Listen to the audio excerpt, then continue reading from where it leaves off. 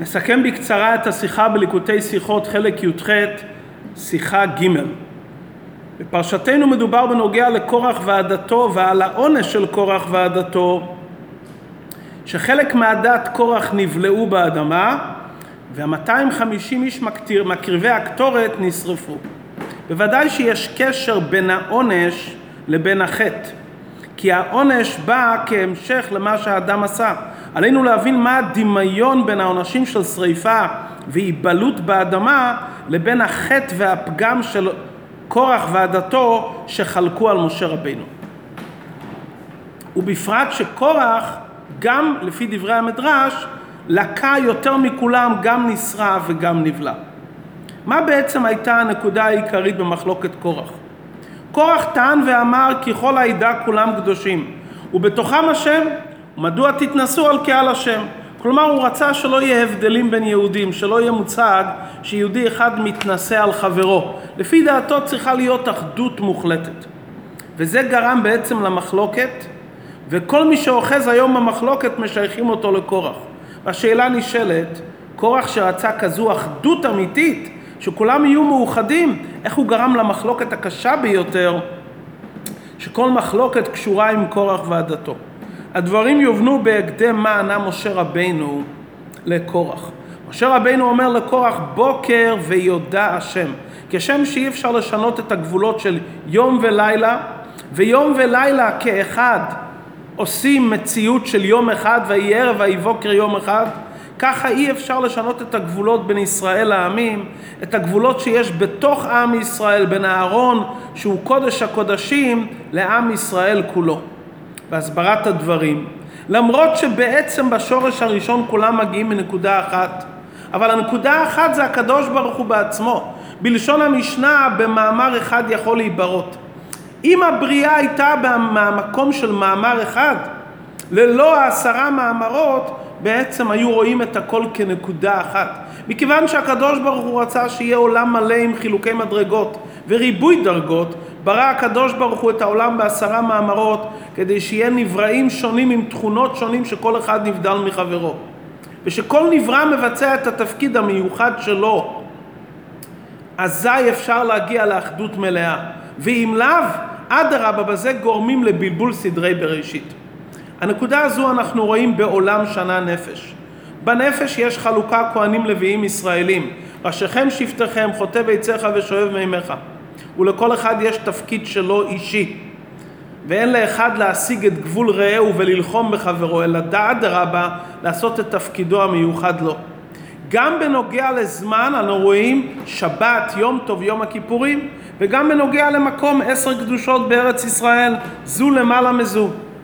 וכשכל אחד משפיע על חברו, נעשה שלום ואחדות אמיתית. כמו שבית המקדש ממנה האורה יוצאת לכל העולם כולו.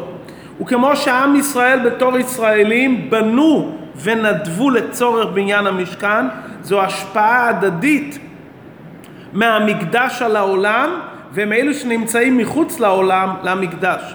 בבחינת וקרא זה אל זה, ומקבלין דין מן דין. כמו שהשבת מובדלת מששת ימי המעשה, היא מברכת את 6 ימי המעשה. ו6 ימי המעשה הם ההכנה לשבת, מי שטרח בערב שבת יאכל בשבת. כלומר, המשמעות הפנימית של ההכנה הרוחנית בימות החול לשבת, תגרום שהשבת תהיה יותר מקודשת. גם בעם ישראל, נכון שהכהנים מברכים את עם ישראל, אבל שבני ישראל מכבדים ומקדשים את הכהנים, הם מוסיפים בקדושתם. כלומר, כל אחד יודע את מקומו, ושהוא יודע את מקומו הוא גורם את השלום, וההשפעה ההדדית ביניהם גורמת מציאות שלמה של גוף אחד שלם. וכשם שבגוף האדם ראש, ידיים ורגליים, לכל אחד יש את מעלתו. יש מעלה ברגליים שאין בראש. הרגליים הרי מעמידים את הגוף ואת הראש, וכשמקיזים דם לצורך רפואה, מקיזים מהרגליים, כלומר שיש ברגליים דרגה של ראש ביחס לזה שהיא יכולה לרפות גם את הראש. כך גם בנוגע לעולם, שישנם קדושות שונות בעולם, נהיה מציאות אחת שלמה. שנה נבנית מסתיו, חורף, שנה שלמה, עם החילוקים בין שבתות, ימות החול ותקופות השנה. כלומר, הידיעה שהאחדות נבנית ממצבים שונים, במקום, בזמן ובנפש. כל אחד עומד על מקומו ומשפיע על חברו באופן הראוי והבריא, אז נעשה גוף אחד שלם. קורח רואה שבשורש הדברים באים מהמקום האחדות הפשוטה. הרי למעלה מההתחלקות של 10 מאמרות, למעלה מה10 ספירות, יש את הקדוש ברוך הוא בעצמו, שהוא אחדות פשוטה. הוא לא האחדות הבנויה מפרטים, כפי שדיברנו בגוף האדם, בעולם שנה נפש. הקדוש ברוך הוא בעצמו הרי מופשט ונעלה מכל הגדרה ותואר. הוא נקרא האחדות הפשוטה, על דרך כהן גדול בקודש הקודשים ביום הכיפורים, במקום שהוא למעלה מהמקום ולמעלה מהזמן. אומר קורח, מכיוון שבשורש באנו ממקום שהוא אחדות הפשוטה, ולעתיד לבוא גם, ולא ילמדו איש את רעהו כי כולם ידעו אותי, אומר קורח, אני רואה כבר את העתיד ורואה את השורש, אני רוצה שכבר עכשיו כולם יהיו באותו נקודה. ולכן קורח, למרות שפיקח היה וראה את העתיד, אבל הוא היה בשטות, כי האחדות הזו יכולה להיות רק במאמר אחד, בשורש הבריאה לפני הבריאה, ולעתיד לבוא במובן מסוים, לאחר בירור וזיכוך העולם, שכולם יהיו בדרגה של כולם ידעו אותי. ולכן, ברגע שהאדם לא מקבל את המקום שלו ולא שואב את החיות הרוחנית שלו, באמצעות מערכת אלוקית שהקדוש ברוך הוא יצר, אז מה נגרם לאותו ניצוץ ששואף להגיע למקום כמו הכהן גדול, למקום של קודש הקודשים? הניצוץ הזה מסתלק למעלה, כי הדרגה הפרטית שלו לא יכולה לשאת את אותו דרגת קדושה. הוא נמצא בדרגה מסוימת פרטית מוגבלת, והוא שואף למקום שהוא לא שייך על זה. אז הניצוץ שלו עולה ומתעלה למעלה, והניצוץ הפרטי שלו, הגוף שלו, כלומר, החלק התחתון שבתוכו, שהניצוץ נפרד ונכלל למעלה, נבלע למטה. ברגע שיש תתנסו על קהל השם כולם, ונופלות המחיצות שמבדילות בין כהנים, לוויים וישראלים, בין כהן גדול לכל העם, וכל אחד עושה את העבודה של השני לא באופן הרצוי להשפיע מהמקום בו הוא נמצא, נוצר הפילוג הכי גדול בעם ישראל. העליון עולה למעלה והתחתון יורד למטה, כי הוא לא נמצא במקום המיועד לו. עכשיו אנחנו מבינים מדוע העונש היה שריפה ובלייה. מה זה שריפה?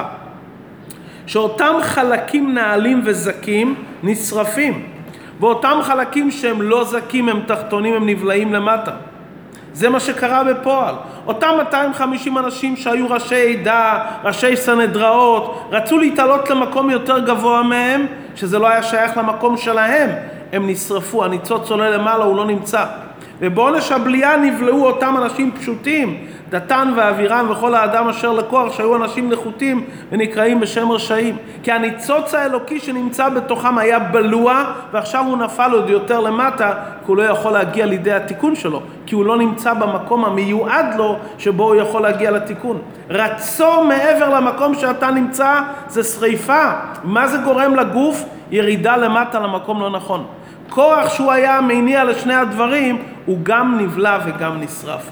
יש לנו מכאן הוראה נפלאה לכל הזמנים, ובפרט לתקופה שלנו. יש טוענים שלמען שלום וקירוב לבבות לא צריכים להקפיד על המחיצות וההבדלים שהקדוש ברוך הוא קבע בעולם. לדוגמה, להשמיט מחיצה בין גברים לנשים, לצרף אישה למניין, לערב בדת ישראל גויים, לפרוץ את המחיצה המבדלת של גיור כהלכה. מקורח אנחנו לומדים שנוסף לכך שזה מחלוקת על משה רבינו, זה לא יביא שלום. העיבוד המחיצות וביטול המחיצות מביא לפירוד לבבות. בדברים שהם הפוכים לא ייתכן חיבור רק על ידי מחיצה. מים ואש יכולים להיות ביחד אם יש גדרה ביניהם. אם תערב את המים ואש ללא מחיצה של גדרה, זה גורם להתבטלות המציאות השנייה, זה לא שומר. אתה מבטל את הייחודיות של אותו מדרגה. שמחזקים את המחיצות והגבולות שהקדוש ברוך הוא קבע בעולם, וכל אחד יודע את המטרה שלשם כך הוא נברא, זה מביא את השלום האמיתי בין הסוגים השונים. שלום שמיוסד על פי תורה, שעליה נאמר כל נתיבותיה שלום. זה יביא את המשיח שעליו נאמר שהוא מזרע דוד ושלמה. הוא יביא את השלום האמיתי לעולם, בימיו יהיה שלום ושקט. גם אז יהיה חילוקים בין ישראל ואומות העולם.